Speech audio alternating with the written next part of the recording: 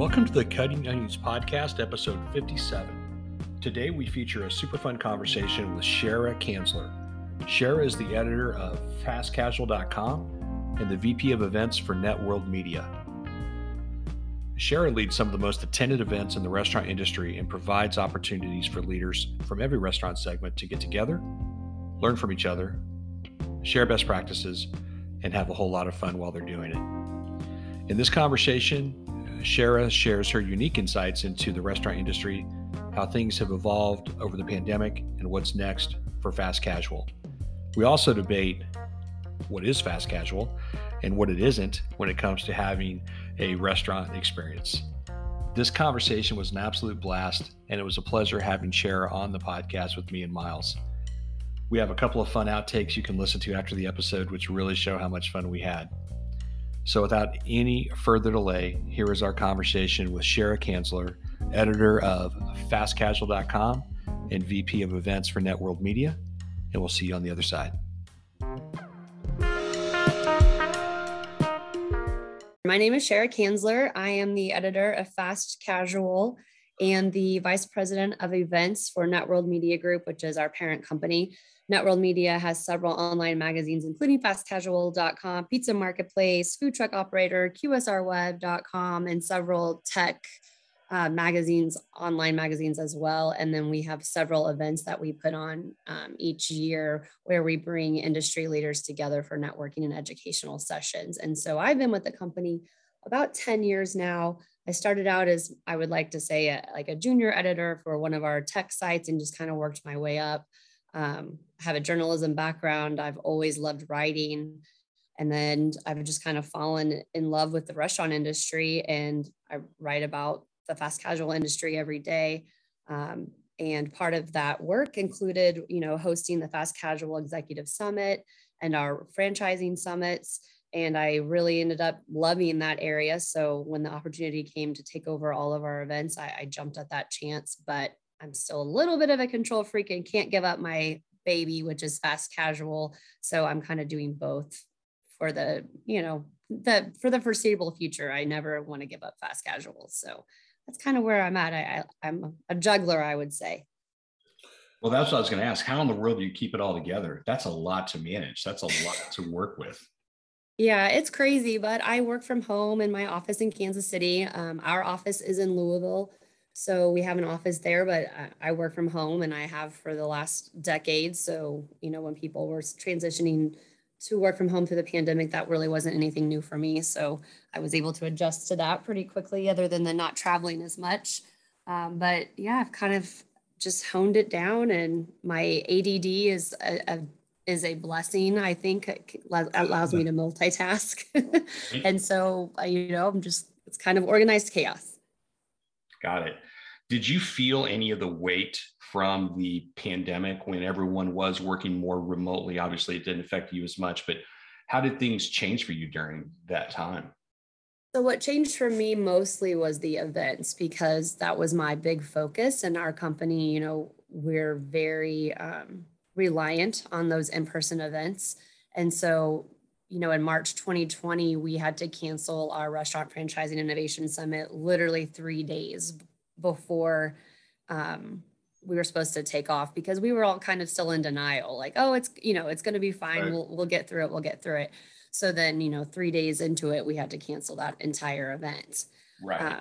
So that was very challenging, working with sponsors and speakers and trying to get, everybody on the same page. And then, we couldn't have in-person events for a year and a half. So we had to transition to a lot of virtual events.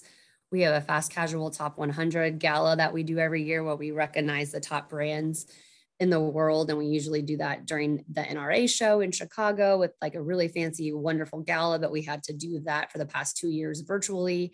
And it's just like, how do you make that exciting? How do you make an award ceremony worth watching, when someone's going to watch it on their computer for 2 hours? So there's just a lot of juggling, just like everybody. Absolutely.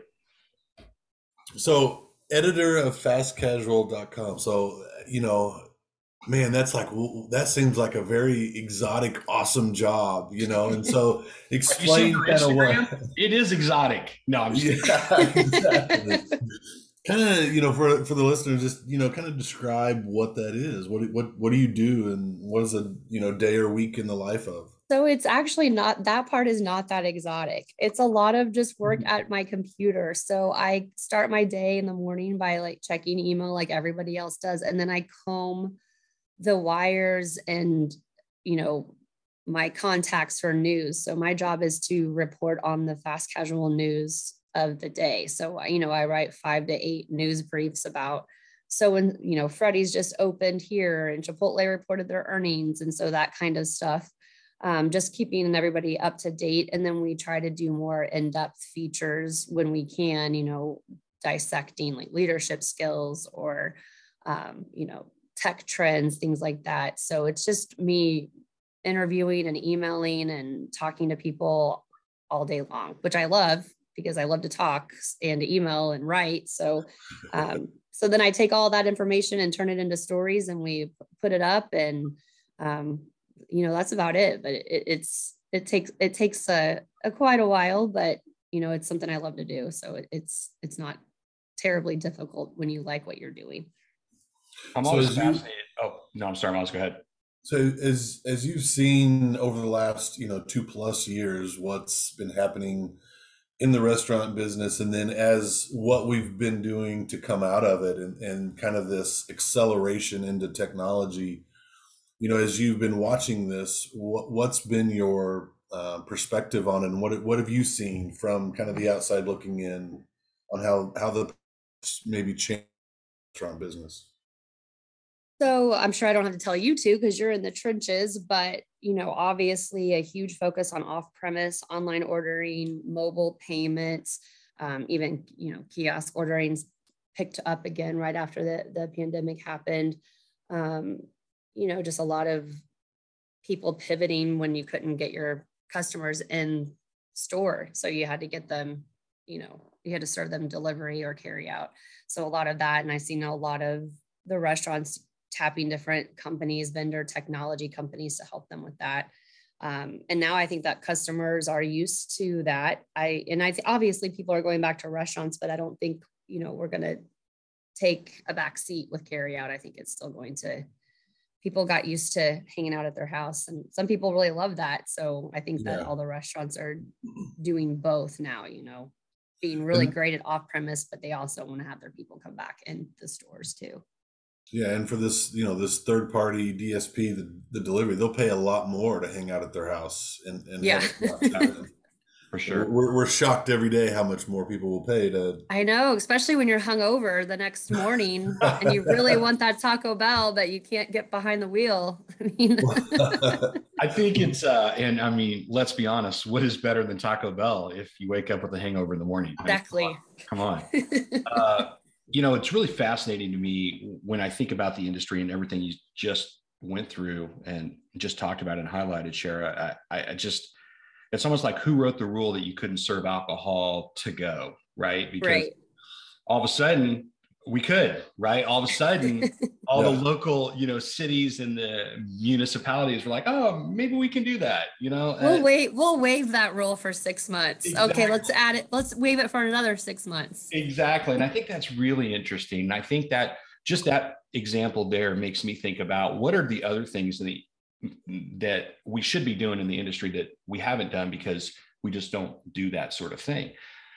And I don't know what those things are, or I don't know how many there are. I just think that that's a great example of having to change the way we do business. Or, I mean, there's some people in this industry that are very alcohol heavy, and you have to sell alcohol if you're going to stay open, right? Yeah. That's just the reality. So I just think it's interesting that that wasn't allowed, but now it's allowed. And there's still restaurants that are still doing that even now, right? So, I just think that's really interesting. Yeah. And like with the whole marketing behind it too, I remember last year, my favorite local Mexican restaurant here was like, oh, okay, we're going to do margaritas in a bag. And, we showed up for it and they brought it out to our car. And I'm like, okay, I'm holding an open container in the car, but I guess it's okay. Yeah. I mean, there's a lid on it. Well, I'm envisioning a Ziploc, like, margarita in a bag. Like this. Right. Like how you have Coke in Mexico, like Coca-Cola, they serve the soft drinks in the Ziploc bags, whatever works. Whatever works. It is really interesting to me to think about all of that and where we are now. And we talk a lot on this podcast about technology and not wanting to swing too far the other way, where it becomes all contactless, all touchless. When we had Betsy Ham on a few weeks ago, she really had a passionate point of view on that, from Duck Donuts. Are we swinging too far the other way? Are we, is really a kiosk what the guest wants, or is it what we think that they want? So it is an interesting argument, or it's an interesting thing to, talk about, because I don't know the answer to that, but I do walk into some restaurants sometimes and I go, really? Like, is this what we've kind of digressed to? Yeah. I think it just, from what I'm been interviewing and talking to different brands, I really think it's just, there's not a specific answer for everything. Every brand is different. So there are some brands here that I definitely don't want to talk to any humans. Like, I'm happy to go in and order at the kiosk or order on my mobile phone. Yes. I'm gonna look at your articles to see if I can figure out which brands those are.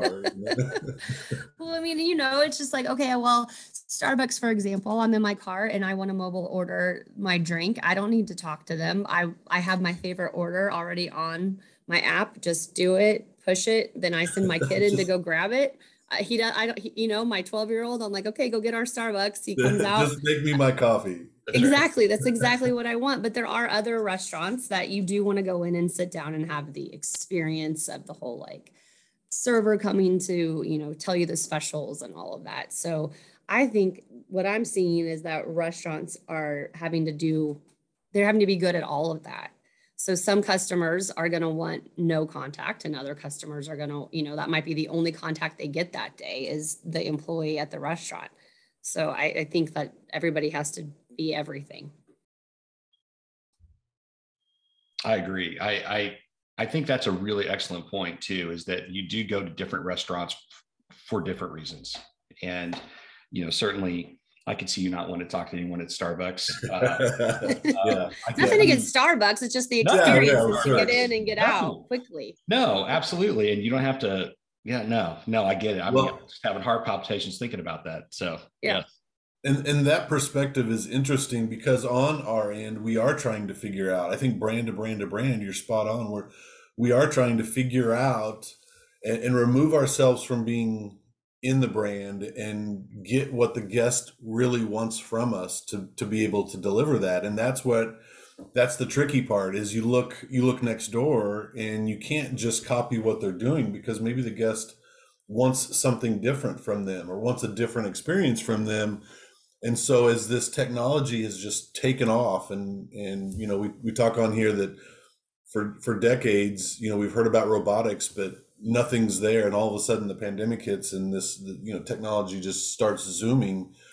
And now you're left with trying to figure out what's for you. What do you invest in? What should you be doing? What does like we said, your guest really want from you and experience from you? And I think that's the spot we're in. You see all those memes and stuff where it says you are here, in a life cycle of something.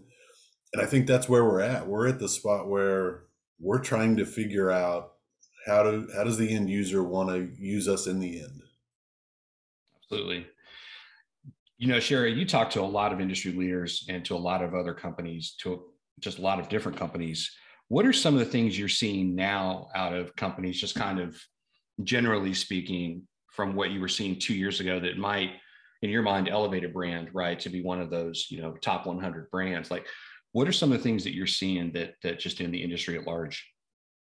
Well, I think a focus on innovation, but I'm not mean just technology innovation. I mean innovation as a whole. So, what's different about your menu? Like you said, you were mentioning the drinks, that was a very innovative thing that those brands had to do, because alcohol was such a big part of their check spend. So I'm seeing a lot of brands trying different things, especially when it comes to like the vegan and plant-based. You're seeing a lot of even big brands looking into that. And then I'm seeing a lot of fast casual specific brands that are focused more on the vegan experience, vegetarian experience, just more specialized instead of broad, I would say. Yeah, I agree with that. I remember years ago at Chipotle, it was always our goal to try to eliminate the veto vote. The veto vote is that fourth person who's in a group of 4 from the office, and they're like, oh, I can't eat at Chipotle because they don't have X, or, whatever it might be, or I can't eat here because of that. So you try to appeal to enough people without trying to be everything to everyone, which is a tricky balance. Yeah. Just in terms of, do you want to be known for a certain menu? Do you want to be known for a certain experience? Do you, I remember having a conversation with a very well-known restaurateur.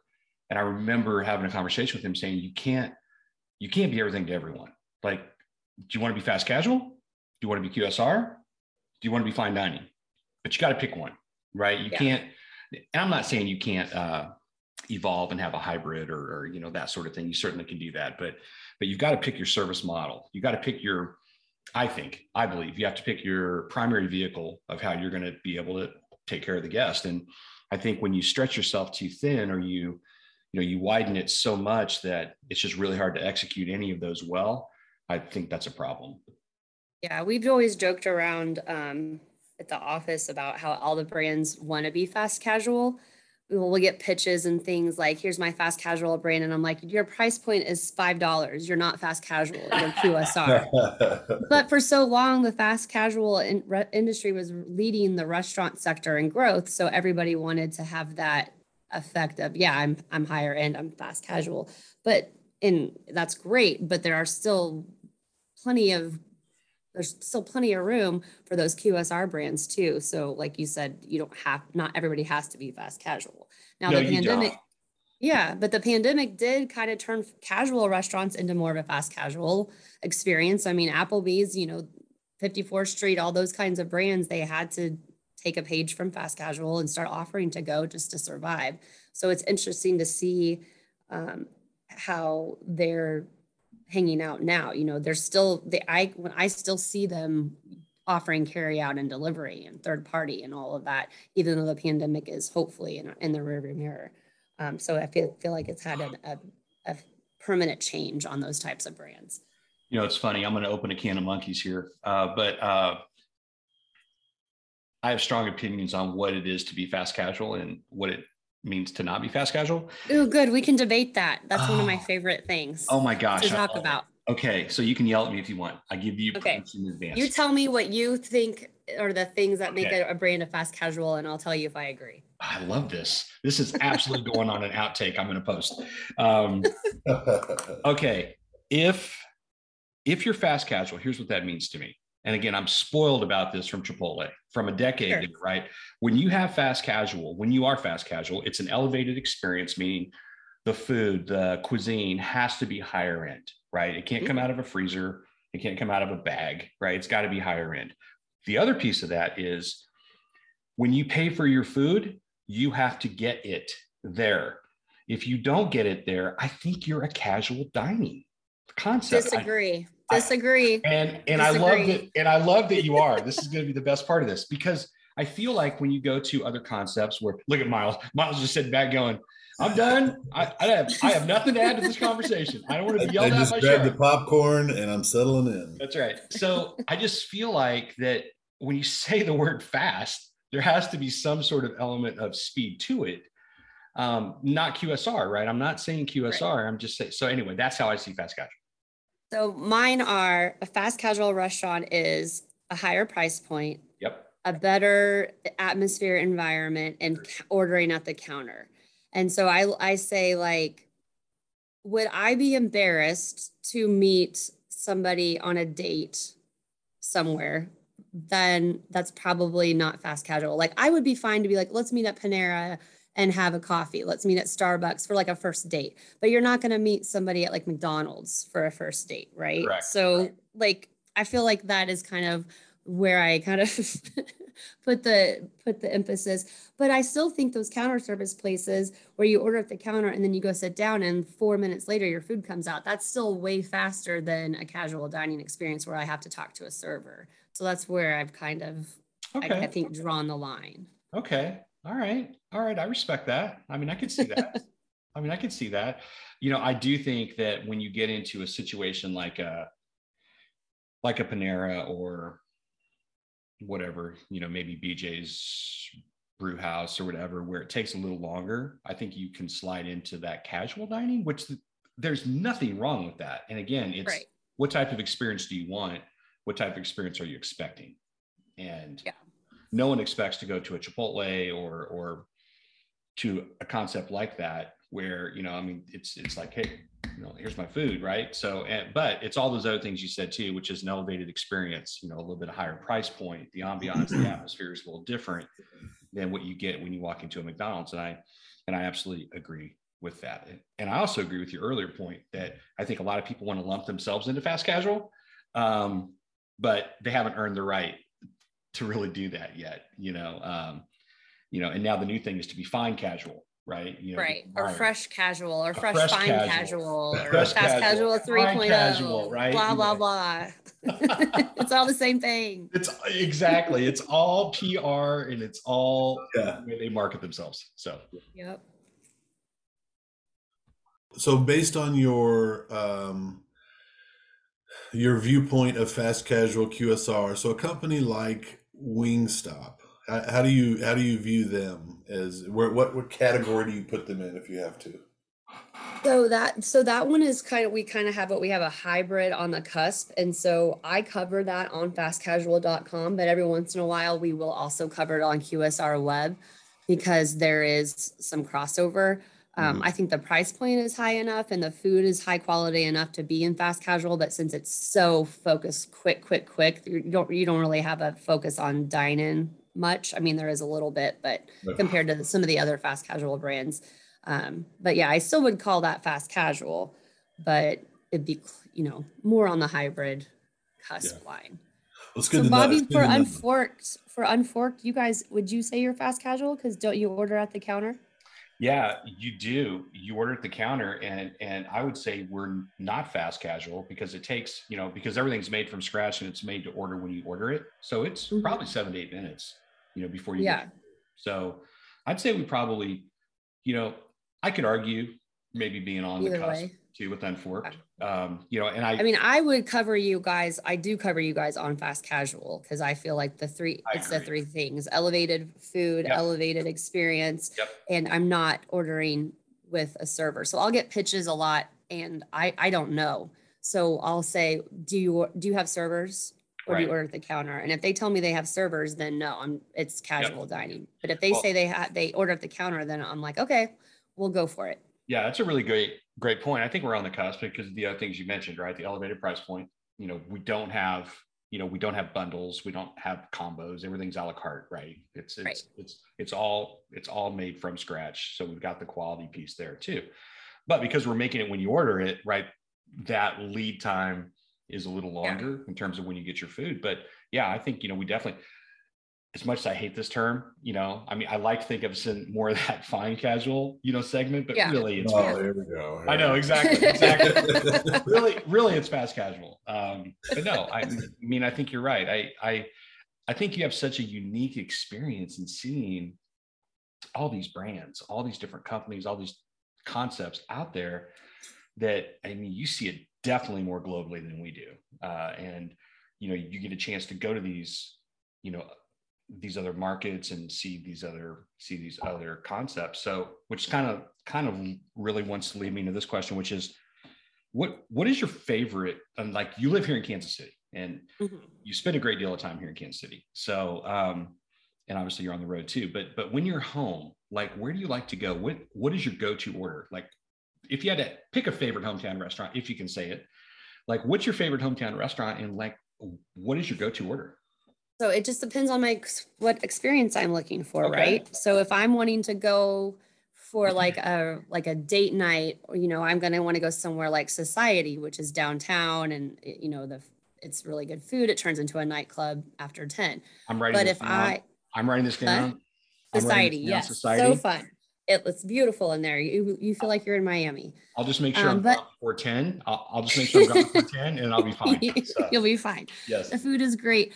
But, you know, I live in Liberty, Missouri. There's a local bar here called The Landing that is locally owned. And I teach beer yoga there the last Saturday of the month, every Saturday at 9:30 in the morning. Miles. Look at Myles. Myles looks up. Yoga. He's like, what is you literally hold your beer and I take you through yoga poses. I have a live band behind me and we do it for an hour and people spill their drinks and it's super fun. And it's a very local, fun experience. The food is good. We stay and have lunch after that. So that's a different kind of experience. My favorite local fast casual would be The Mix it's a Kansas City based. I'm sure, Bobby, you've heard of it, the MIXX. I wish we had one closer to my house in the Northland, but it's just a salad concept that is locally owned here that I love. But so, yeah, I love food and I love eating out and I love all of that. So I just have different experiences. I have different go-tos. So like we all do, I guess. Yeah. So if I come to beer yoga and I feel like my beer is too full, all Myles hears is beer. And I drink it and I drink too much, can I get my beer refilled? Yeah. So we have what we call a beer. You guys, this is a serious question. I have a beer goddess. Very serious. I have a beer. Very serious for Myles. Now we have a beer goddess, not a beer bitch. We have a beer goddess. And while you're on your mat doing your pose, if you're running low, you just raise your hand and our beer goddess comes over and asks you what you want. And she goes up to the bar, gets your drink, fills it up. Like, I don't like beer, so I drink either mimosas with I say a mimosa Cherryh style, and they know that is a mimosa with like a tip of orange juice. It's mostly champagne. Yeah, but aren't you a wine girl? Yeah. I love everything. The only thing I don't like is beer. So I'll drink champagne or vodka or whatever during beer yoga, but it's really great for people who are new to yoga because it takes the edge off. It's fun. You know, nobody's like looking at you. People spill each other, I was just saying, everyone's trying to hold on to their beer. Nobody's looking at anyone. Exactly. Yeah. And then if you do fall over, you can just blame the alcohol. So it's a win-win. I feel like we're missing that out here in Vegas. Like, I know. It's like, what? Why do we not have beer yoga? I'm thinking about doing it at one of our events, like at the Fast Casual Executive Summit. Maybe, we start things off with some beer yoga. That is a terrifying yet great idea. So, and then everybody has to get on stage and do their sessions half drunk. I mean, yeah, I think that would be amazing. People might really open up. I don't know. Some of them might be better. Yes. I know. I think people would really open up and give us the real inside scoop. Exactly. I love that. Oh my God, beer yoga. This is so good. So Bobby, you'll have to come. It's actually this Saturday. It's the last Saturday of every month in Liberty, 9:30 a.m. You're like 20 minutes from me. Oh, I know. I'm close to you. Oh my God. Hey, Bobby, I'll virtual in and we can do a podcast with you. We could go live on, I usually do go live on FaceTime. So you realize I know nothing about yoga. I know that's nothing. The point. Okay. That's the point. Yes. I tell you exactly what to do. It's not a hard class either. Bobby. Come on. Yeah. I even say, drink at your own pace, drink as much or as little as you want. And I don't have to have beer, right? I can have something else. No, you can have whatever you want. Bourbon yoga. Excellent. You can have my aunt comes and drinks tequila, straight tequila. Like nothing else. I love your aunt. She's awesome. That's awesome. She's like 4'10". When you think about the industry as a whole, and again, you cover so much, you write so much. Oh, I want to go back to writing too, but you write so much, and obviously you're always on the phone, email, conversations, all those things. So when you think about the industry as a whole, now 2 years after the pandemic, and as you said, hopefully we're exiting the pandemic, which we all hope that. When you think about the industry as a whole, not just in one particular segment, but what are you curious about? Like, what makes you curious about the future of just really the restaurant industry? Well, I'm definitely curious to see where we are going to go with all the robots and robotics and how we're going to balance that with the human workforce.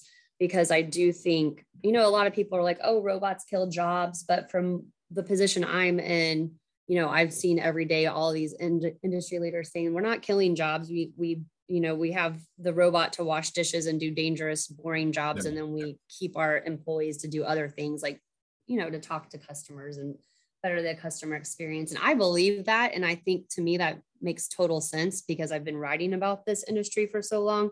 But if you go talk to like a person who doesn't work in this industry or even in the retail industry, they have a negative connotation about AI and robots taking over human jobs. So I think the restaurant industry can do a better job explaining that, no, we're not cutting all the human labor. We're just, training differently and giving them other jobs that they will like more and that will better the customer experience at the same time.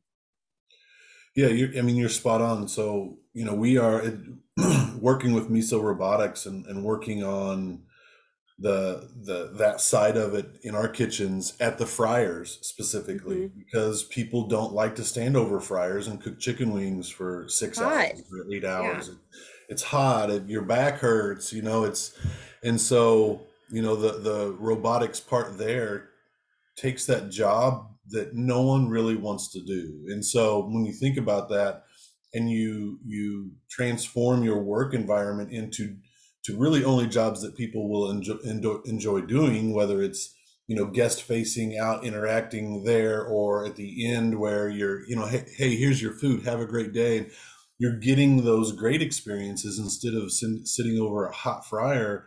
And then the job creation is kind of, as we look at it, is yes, the robot is taking maybe a spot cooking the chicken wings, but someone has to come and repair that Right. robot and Somebody has to be maintain the it. robot specialist. So we're creating Yeah, new career paths, exactly. new ways to be trained. So, Higher paying, other right. end jobs that get created from this new technology. So Right. So I see that as a win-win. And I just hope, I hope everybody else kind of catches on and well, we can kind of leave that story behind where, oh yeah, the robot's taking jobs. No, they're not. yeah. We're doing it differently now. And my robot won't care if I put a Mizzou jersey on it every day, or out here in Vegas, I slide a Chiefs jersey on it. Yeah. It's happy to wear it, Right. and it shows up every single day to wear that Chiefs jersey. It also really makes me think about not just having the robots and the robotics and all those things. It's also just really innovating in the kitchens in general, like really getting the best possible equipment that we can. I mean, we've got a Rationale oven at Unforked, and these ovens are expensive, but they are amazing. This is the one that they use at the real famous restaurant in New York. Thomas Keller. What's it called? The French Laundry. So he has this Rationale oven in there. And actually we saw him at a show a few years ago, pre-COVID, where he had this Rationale oven, and he was, and this is where I had to evolve, because I was always the guy who's like, don't give me an oven with a picture of an item on it and press it. Like we need to make sure we use real cooking skills and techniques and the finesse that it takes to cook. And that's true. We want to do all that, but if it's an oven that'll help us produce a consistent, awesome product every single time, adjusting the humidity inside of the oven, all those things, why wouldn't we use that, right? And so I just think that's something that I know I've had to evolve in terms of how I think that's hard, though. I think that all these events that we host and all these sessions and advice from people, I think that's the number one question that they're always asked. Like, how do I know what should I spend my money on? Is that oven going to be worth it? How do I know if that oven's going to be worth it? Is that, piece of mobile ordering technology that goes into my POS system, does that really work? Should I spend my money on that? Right. Exactly. And you are 100% right. It's a risk, right? I mean, I think if you have someone though, who is at least an ambassador for it, and who's a proven restaurateur who can speak to it, I think that probably adds a little bit of street cred, but still Yes. at the end of the day, it is a check you have to write.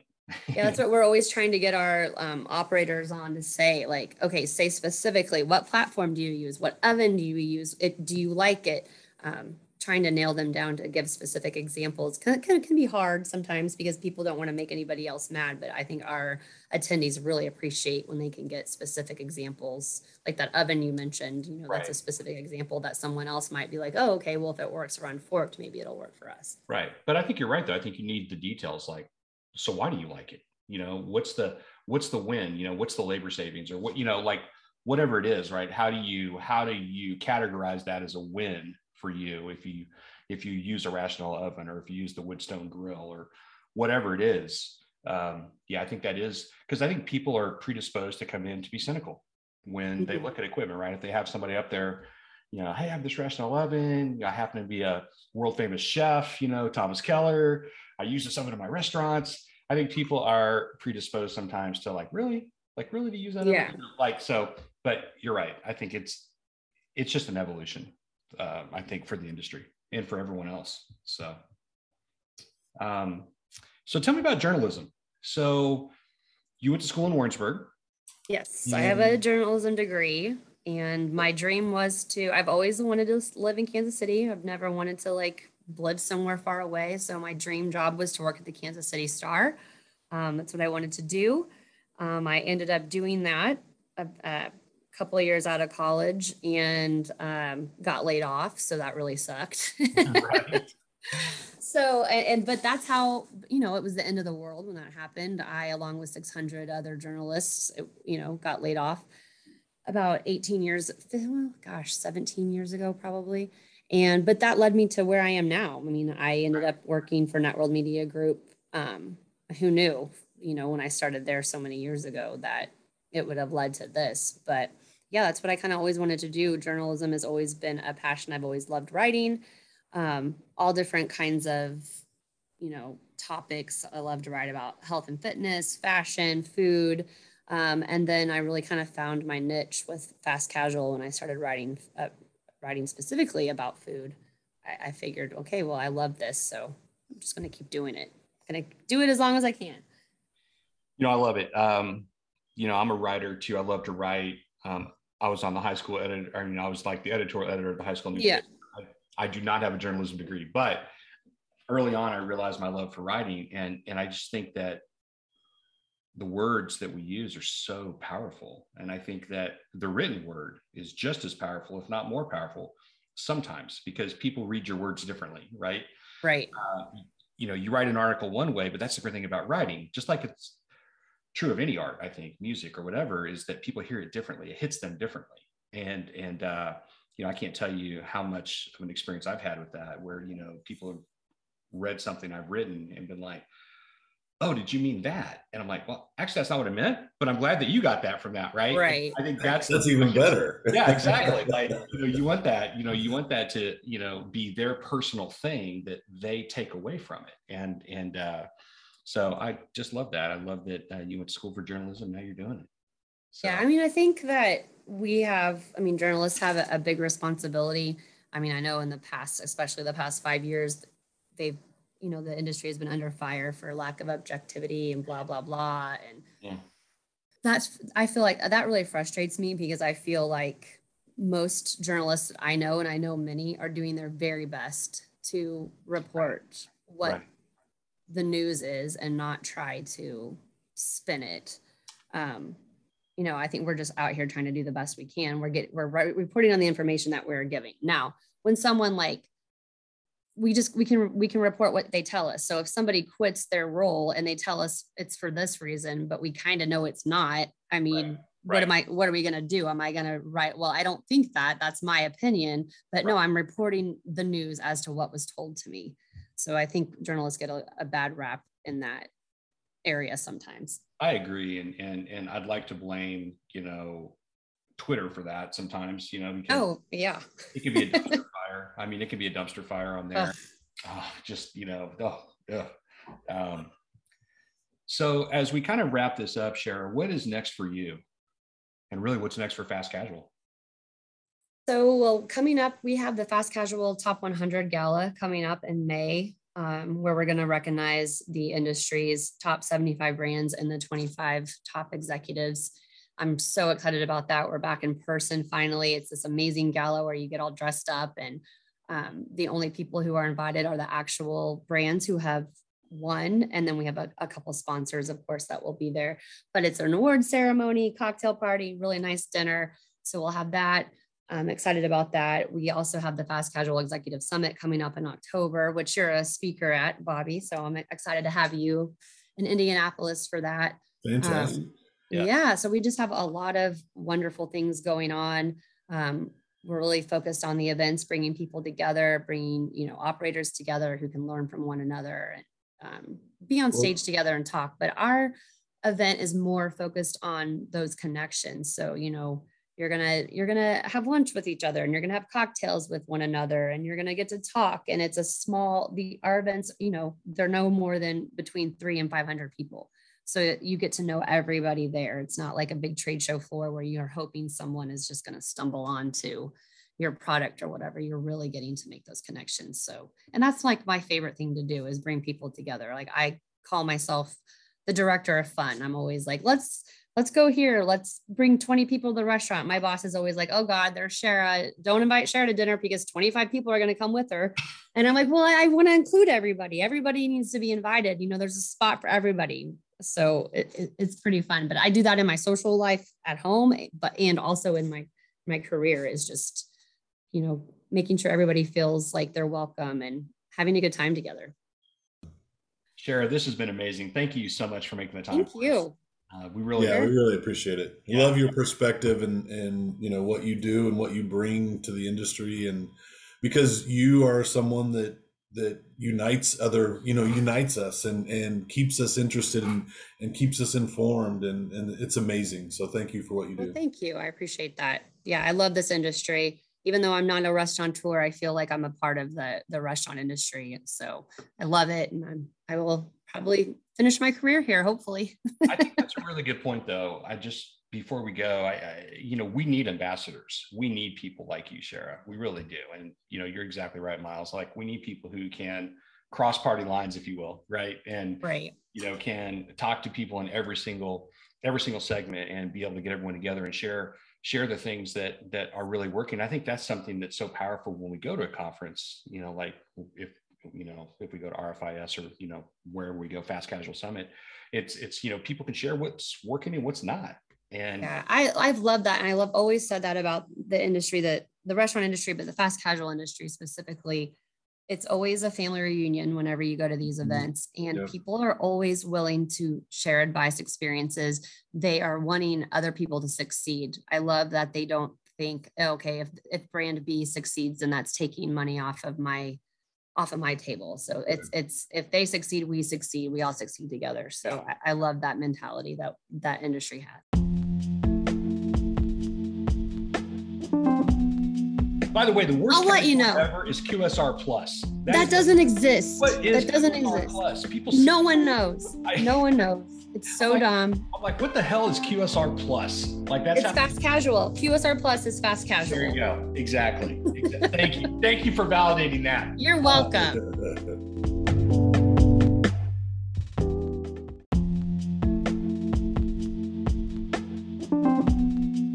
Hey, is there anything we haven't asked you that we should? That you want to just share? Nope, I don't think so. I really just wanted to talk about the Fast Casual Top 100 and the summit. So we're good. We did all that. This is really good. And I know Myles is going to have to go back and play the whole thing because he hasn't heard anything since you talked about your yoga. So Myles is going to I've actually been practicing. Yeah. That would be my dream if you guys came to my yoga class and we got video clips of it. Oh, that would be awesome. So good. That would definitely go on the Fast Casual Twitter.